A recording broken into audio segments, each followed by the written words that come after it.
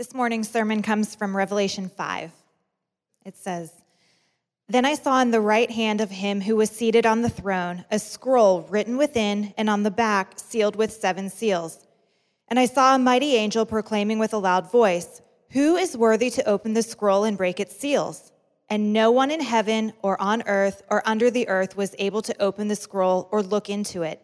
And I began to weep loudly because no one was found worthy to open the scroll or to look into it. And one of the elders said to me, 'Weep no more. Behold, the Lion of the tribe of Judah, the Root of David, has conquered, so that he can open the scroll and its 7 seals.' And between the throne and the 4 living creatures and among the elders I saw a lamb standing, as though it was slain, with 7 horns and 7 eyes, which were the 7 spirits of God sent out into all the earth. And he went and took the scroll from the right hand of him who was seated on the throne. And when he had taken the scroll, the 4 living creatures and the 24 elders fell down before the Lamb, each holding a harp and golden bowls of incense, which are the prayers of the saints. And they sang a new song, saying, 'Worthy are you to take the scroll and open its seals, for you were slain, and by your blood you ransomed people for God from every tribe and language and people and nation. And you have made them a kingdom and priests to our God, and they shall reign on earth.' Then I looked, and I heard all around the throne the living creatures and the elders the voice of many angels, numbering myriads and myriads and thousands of thousands, saying with a loud voice, 'Worthy is the Lamb who was slain to receive power and wealth and wisdom and might and honor and glory and blessing.' And I heard every creature in heaven and on earth and under the earth and in the sea, and all that is in them, saying, 'To him who sits on the throne and to the Lamb be blessing and honor and glory and might forever and ever.' And the 4 living creatures said, 'Amen,' and the elders fell down and worshiped." I vividly remember walking out of the doctor's office. This was a number of years ago. Both me and my wife, Kim, just holding back tears until we got in the car, at which point the floodgates opened. But we had been struggling with infertility for a number of years. And we were in the middle of a procedure that was really functionally our last try of having a biological child. And we get to the end of that appointment with the doctor, and he looks at us, and he says, "I just need you to know that you have about a 10 to 15% chance of this procedure bringing a child." And we were just devastated. Despair, frustration, devastation, all just stacked on top of each other as we wept in the car. And they were certainly tears of sadness, but they were also tears that came from the deep realization that we couldn't change that percentage. It was out of our control. There was nothing we could do to try to drum it up and change it to 90% or 95% or to give us some degree of hope. The question this morning is, what causes you to weep? And if you're not a crier, lest you check out for the rest of the sermon, I'll ask it this way. What causes you to reach a point of despair? And when you get to that place of despair or frustration or tears, what do you look to dry up the tears? Or what do you move to try to bring some sort of hope in the midst of the despair? Those are the kind of questions that Revelation chapter 5 answers. Because right in the middle of this chapter, John, the writer of Revelation, is weeping loudly. You know what that means? It means he was weeping really loudly. Okay, this wasn't just some tears rolling down his cheeks. He's weeping loudly. So the question is, who is the only one who is worthy and capable of drying up your tears or bringing some degree of hope in the midst of your despair?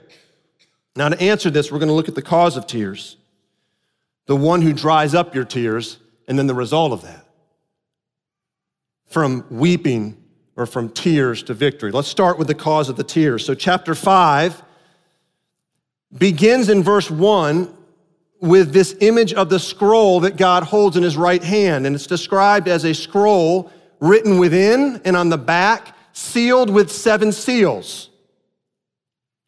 Now, what exactly is this scroll? This scroll is God's plan and God's purpose for his world throughout the ages from beginning to end.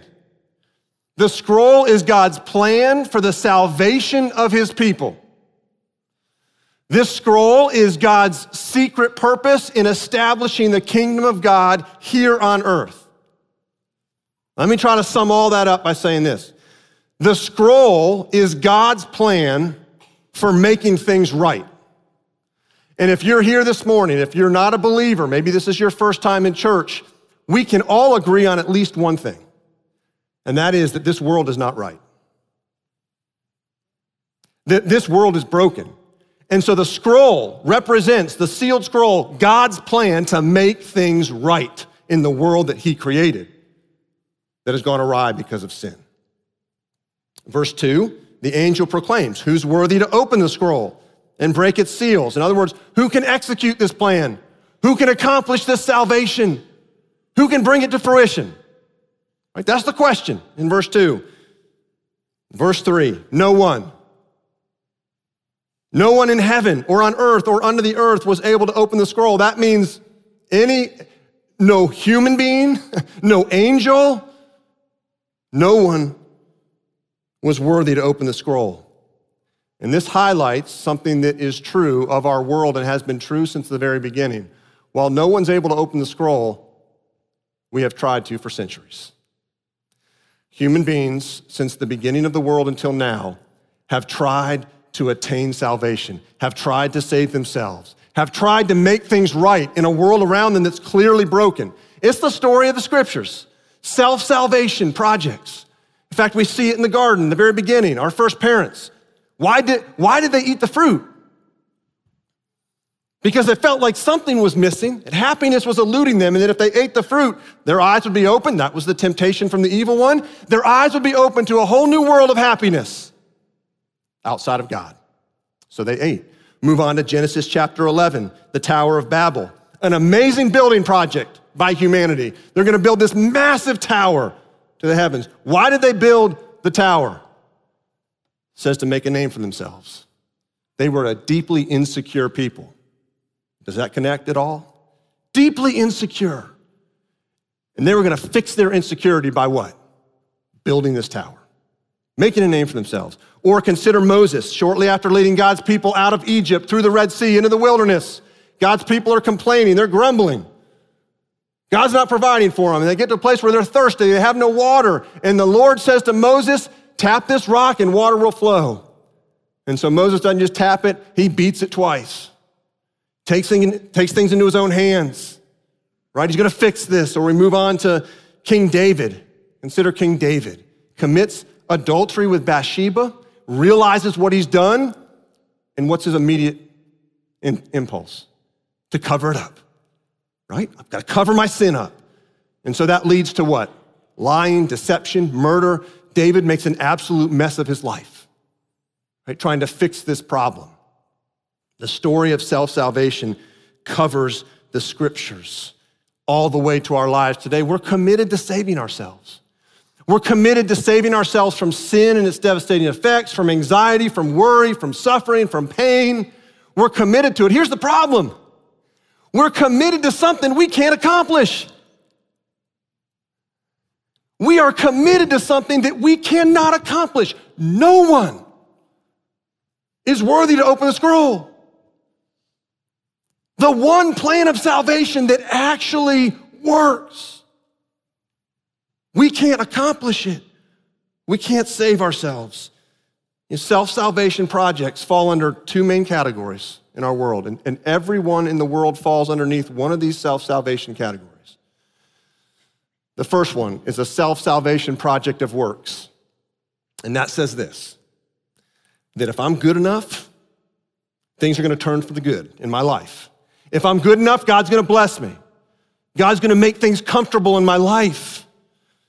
God's gonna get rid of this problem if I'm just good enough, if I just measure up. In fact, we're in the season. This is where Santa Claus is coming to town comes from, right? He's making a list, he's checking it twice. He's gonna find out who's naughty or nice. What is that pushing? Be good, and if you're good, life's gonna be good, right? That's self-salvation project number one, or category number one. The second one is self-salvation project of acceptance. And that says this: God is love, and he's gonna love you no matter what you do. So you make up your own rules, you do what you want, you do what makes you feel good, and God's just gonna be sitting there patting you on the back saying, you're doing good. Self-salvation project of acceptance. Now here's the problem, both of these fail. They both fail miserably. And that's what brings us to the tears. In verse 4, when John writes, John began to weep loudly because no one was found worthy to open the scroll or to look into it, right? These are tears of despair from the Apostle John. He was one of the 12 apostles of Jesus. These are tears of despair because he realizes that if this scroll is not opened, that God's curse on sinful humanity will last forever and that suffering will last forever. And understand his context. I said it last week. John is in prison on an island, isolated for the remainder of his life. He's in a prison cell. Not only that, but his 11 friends, his 11 apostles have all died. And not just died, they've been martyred, burned at the stake, crucified. John was the last living apostle. And not only that, but he just finished in the first part of Revelation writing to 7 churches who are going through significant suffering and persecution. And John realizes if nobody can open this scroll, this is gonna go on forever. All this pain, all this suffering, it's gonna go on forever. And so he weeps loudly at the prospect of that. He weeps loudly. Tears come when self-salvation projects don't work. Listen, your self-salvation project of works comes crashing to a halt when you work really hard to be good and to do the right thing. And God doesn't bless you with a comfortable life. In fact, you do all the right things, and some of you have experienced this. You've done all the right things, and your life gets harder and more troubled. And what happens? You turn, you get angry at God, you get bitter, despair sets in. Why? Because the self-salvation project of works didn't work. Or if you abide more by a self-salvation project of acceptance. You know, the first one that I just said, that's the older brother in the prodigal son story. Father, I've worked all these years and you didn't give me anything, right? That's the self-salvation project of works coming to failure. Of acceptance, it's, hey, so you go and you live your life and you do what you want and you do what makes you feel good and at the end of the day, you're still empty. You get the house, you get the car, you get the spouse, you get the children, you get the job, you get the big paycheck, and you do what you want, you get the big vacations, and at the end of the day, you sit in your room and you go, is this it? It's empty. Right, that's the self-salvation project of acceptance failing. And eventually, both of them fail. The point is this, that your weeping and groaning will continue as long as you try to save yourself. Let me say that again. That your weeping and groaning, your despair, will continue as long as you try to save yourself. So that begs the question, then who is worthy to dry up your tears? Who is worthy to give you hope in the midst of your despair? Look at verse 5. And one of the elders said to me, weep no more. There it is. Get ready. You want your tears dried up? You want some hope in the midst of your despair? Here we go. Weep no more. Behold, the Lion of the tribe of Judah, the Root of David, has conquered so that he can open the scroll and its 7 seals. Now, John starts his description of, this is a description of Jesus Christ, the Messiah, the Christ. He starts this description of Jesus with 2 titles. Lion of the tribe of Judah and root of David. Why? Well, it's 2 Old Testament prophecies. Genesis 49 says that the Messiah would come from the tribe of Judah. Isaiah 11 and other prophecies say that Jesus would come from the line of David. Why is this important? Because Jesus Christ didn't just get plopped out of the sky on Christmas morning. He was born of a woman. He had a family tree. He had a family tree. In fact, the genealogies that tell his family tree in Matthew and Luke go all the way back not only to Abraham, but to Adam and Eve. In other words, the importance of this is it's an emphasis on Jesus' humanity. That for Jesus to save human beings, he had to become a human being. Fully human. That's why Hebrews chapter 4 says that we have a great high priest that can sympathize with your weaknesses, your brokenness. Because in every respect, he has been tempted as you have. In every respect, he has been tempted as you have, and yet without sin. That uniquely qualifies Jesus to dry up your tears. He can dry up your tears because he understands your tears. He wept the tomb of Lazarus. He wept. He cried. That means that when you turn to him with your anxiety, your fear, your suffering, your pain, whatever it may be, he does not laugh at you. He does not belittle you. He doesn't tell you just to get over it. He gets you. He understands you. Not only because he put on flesh. We oftentimes think that Jesus understands you because he put on flesh and lived for 3 years on the earth. Well, 3 years of public ministry, 33 years of life. You say, well, he remembers what it was like. No. He doesn't remember what it was like. Sure he does. Do you know that he still is in human flesh right now in the throne room? He engages with your humanity now. Not because he remembers what it was like. And he will engage with your humanity and your human condition forever, even after he comes back. We will live forever in bodies. Jesus will have a body. That is engagement. He engages with your humanity. And that's why he is uniquely worthy to dry up your tears, because he's fully human. Second, he dries up your tears because he has conquered. Look at verse 6. Now, verse 5 is where it says he has conquered, past tense. Verse 6, and between the throne and the 4 living creatures and among the elders, I saw a lamb standing as though it had been slain, with 7 horns and with 7 eyes, which are the 7 spirits of God sent out into all the earth. What's the evidence that Jesus has conquered, past tense? Well, it's this phrase that appears 3 times in this chapter, the lamb who was slain. Lamb imagery. What is that? Well, it brings us back to God's people in the Old Testament that celebrated the Passover feast once a year. And when they did that, they would sacrifice a lamb. And the way it was sacrificed gives some context to why it's the lamb who was slain. Because the priest would take the lamb and he put his hands on the head of the lamb, symbolizing the transfer of sin from God's people, who the priest represented, to the lamb. And then the throat of the lamb would get slit, and the blood would flow in front of the priest, in front of all to see, signifying that the sins of the people had been symbolically put on this lamb, on a substitute. And of course, the New Testament, and to here in Revelation 5, speaks of Jesus Christ as the lamb, that Jesus Christ is the one who was slain for your sin. He was slain. The blood flowed on the cross for your sin. Now, while the imagery here is of Jesus as lamb, and that brings us back to the cross is not where John wants you to focus.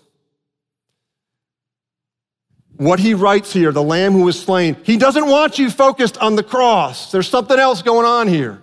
And there's 2 reasons for that. First, the verb slain, which appears, as I said, 3 times, it appears in different verb tenses. Let me explain. This is really important. First, in verse 9,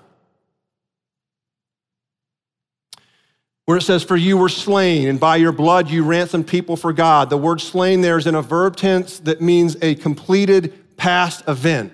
That in verse 9, the focus is, yes, this historic past completed event where Jesus died on the cross. Now, slain in verse 6 and in verse 12 is in a different verb tense. It's a verb tense that describes the present state of affairs resulting from a past action. So in verses 6 and 12, the focus here is the present state of affairs that result from Jesus' death on the cross, but the present state of affairs, which is the one who has conquered. He's not bleeding anymore. He bled once. And now he's standing in the throne room, having conquered, having been victorious. Number two, second reason why John he's not pushing our focus to the cross. He's pushing our focus right to the one who's standing in the throne. Second reason is this. Look at the description in verse 6. "I saw a lamb standing as though it had been slain." Now, John is not looking at a lamb. He's looking at Jesus Christ. He's using imagery. As though he'd been slain, meaning he could still see the scars on Jesus. This is what Thomas saw right after Jesus rose from the dead, and Thomas said, "I could see the marks on his hands and the mark in his side." That these scars on Jesus, though, were not a sign or a reminder of defeat. The scars were a reminder and a sign of victory, that he had conquered, that he's not bleeding anymore, that all the forces of hell and of evil and of sin were unleashed on Jesus, that all of sin was concentrated into that moment that he was on the cross. And Jesus absorbed it, put it to death, and conquered it. And now he's standing in the throne room with the scars to prove it, victorious. Game 1 of the 1988 World Series. Some of you weren't even born at that point. So let me let you know what happened. World Series, Los Angeles Dodgers against Oakland A's. Dodgers are big underdogs. Kirk Gibson, who played for the Dodgers, had been injured. Both of his legs had been injured in the previous series. He wasn't expected to play at all in the World Series. Game 1, bottom of the 9th inning, Dodgers down by 1, 2 outs, tying run on first base. Kirk Gibson gets inserted as a pinch hitter. He steps up to the plate, he hits a home run, and wins the game for the Dodgers. He had no other plate appearances in the entire World Series. They win game 1, they went on to win the World Series as underdogs. But the most iconic moment is the picture of Kirk Gibson doing his home run trot. Some of you are smiling, you remember it. Running around the bases, limping heavily all the way around the bases. It took him forever to get to home plate. Now, after the game, if you would have been standing outside the stadium and you would have seen Kirk Gibson walk out dragging his leg and limping, you know what you would have done? You would have rejoiced. His limp wouldn't have been a sign of defeat. His limp wouldn't have been a sign of having lost. His limp would have been a sign of victory.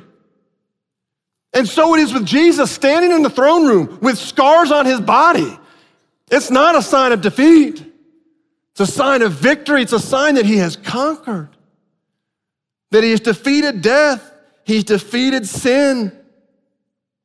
That's why he can dry up your tears and give you hope in the midst of your despair. His scars were visible on the throne. You know, my wife showed me an image from social media a couple weeks ago. 2 pictures. 2 pictures with a caption.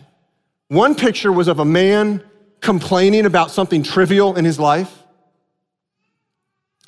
The other picture was a picture of Jesus Christ's head at the crucifixion time with a crown of thorns around his head and blood just streamed down his face. And the caption said something like this: "Why are you complaining about your day?" And I saw that. And do you know what made me mad? It made me mad. And I couldn't put my finger on it until I was preparing and reading Revelation 5, and here's why. The motivation for you overcoming your sinful complaining, which we are all guilty of dating back to the Israelites. We are grumblers. We complain. That's what we do sinfully. It's never enough. The motivation for you to overcome your sinful complaining is not some manipulative, guilt-ridden picture of Jesus Christ and how far worse his circumstances were. No, the motivation for you overcoming your sinful complaining is Jesus Christ in the throne room, standing with scars to show you that he was victorious and is victorious over your sinful complaining. And he's conquered whatever idol or whatever false god has you complaining that's failed you. You see the difference? You see why it made me mad now? Jesus isn't bleeding anymore. He's in the throne room. And he's got scars to prove his victory and his conquering of sin. That's the motivation that causes you to repent and turn from your sin and turn from these things, these little idols and false gods. It's not the picture of a man bleeding with a crown on his head. Yes, Jesus did that, but he is on his throne now. And that is what causes you to repent. That's what causes you to repent and to turn. He's conquered your sin. So the one who is fully human dries up your tears. The one who has conquered dries up your tears. And finally, the one who is worshiped dries up your tears. Verses 11 to 14 paint this amazing picture of worship. I mean, it's awe-inspiring. You've got thousands and thousands of angels, living creatures, elders. They're all saying with a loud voice, look at verse 12. Worthy is the Lamb who was slain to receive power, wealth, wisdom, might, honor, glory, blessing. You know, there's 7 attributes there that are given to Jesus. 7 is the number of completion, fulfillment. That's all there to say Jesus is worthy of everything. He's worthy of all of our worship. This would have been similar to a picture in the first century of a king who would have gone off to battle. And when that king went off to battle and won a victory and was coming back to his city or his country, when he would come back, the people of the city would come line the streets. And they would start shouting and roaring as this king came back in, and they'd follow him all the way into town, into the town square, and they would dance and they would sing and they would rejoice. Why? Because the king was victorious. And by their shouting and by their singing, they were participating in the victory. They were reaping the benefits of the victory. And that's exactly what's happening here in Revelation 5.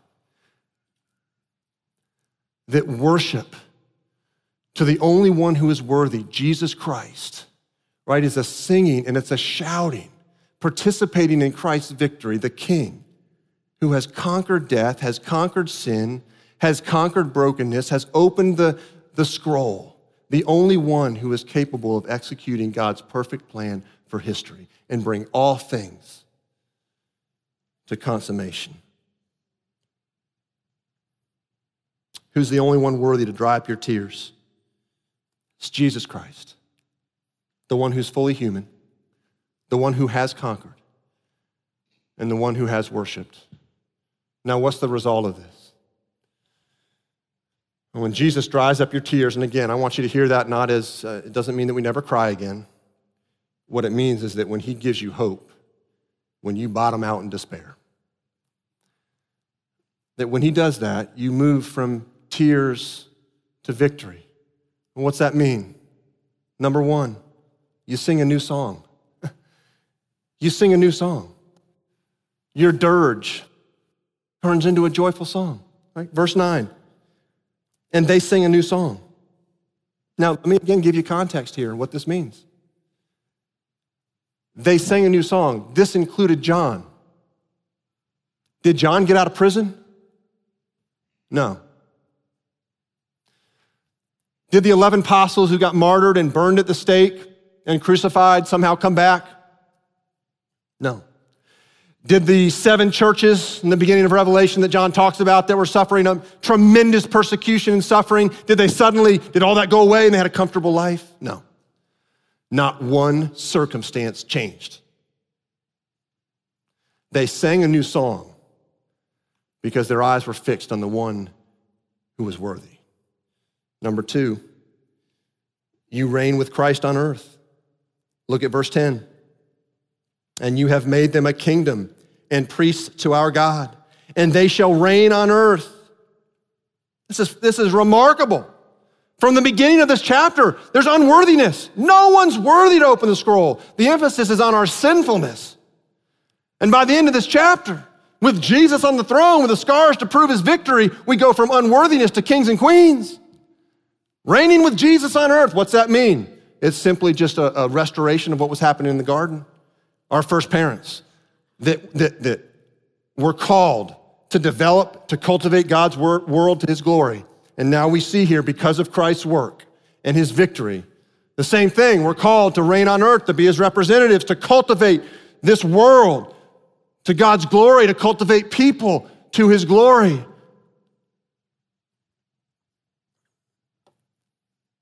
How do you do this?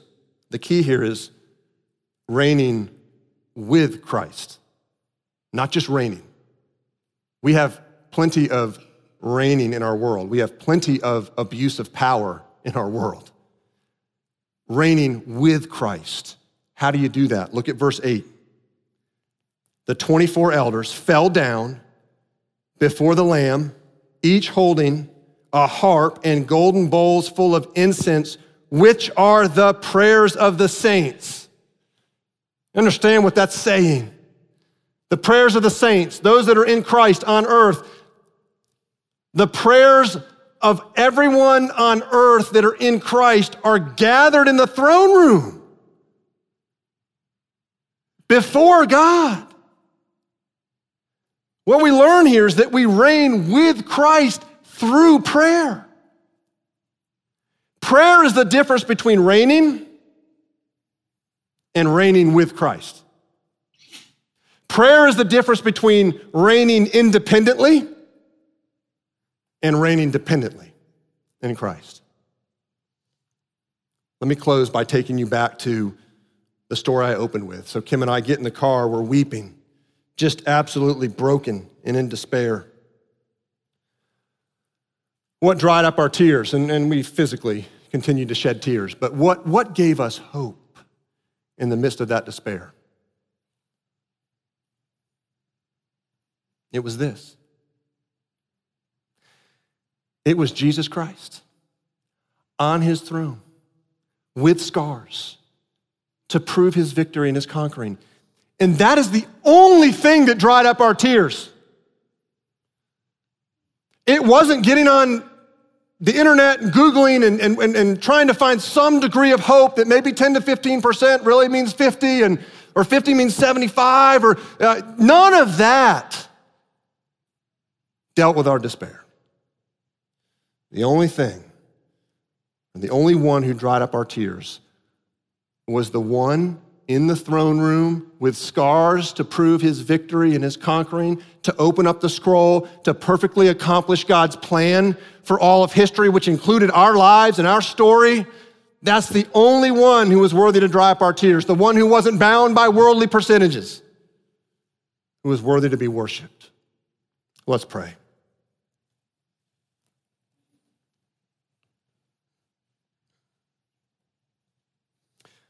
Father, what a glorious, glorious picture of the throne room of heaven.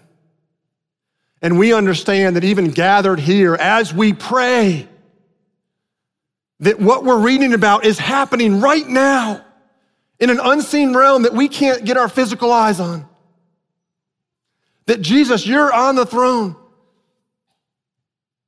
And that you've got scars on your body, and they're not scars that are reminders of defeat. They're scars that are reminders of victory, that you have conquered. The scroll has been opened, and you are perfectly accomplishing your plan for history, for your church, and it is good. And it includes our lives and our stories. Father, there are many here this morning that are dealing with some degree of despair. And Father, there are so many temptations to try to find hope in the midst of despair. I pray for all of us, by your Holy Spirit, that you would draw our eyes to you, Jesus, on the throne in brilliant glory, having conquered past tense, and that just the vision of you is enough, not circumstantial change. Father, as we close in worship and as we enjoy this meal that is a sign of your victory and a promise of your victory that we will one day experience in full, oh, would you bring joy to our hearts? Would you bring joy to weary hearts as we continue to worship you? And we pray this all in Christ's name. Amen.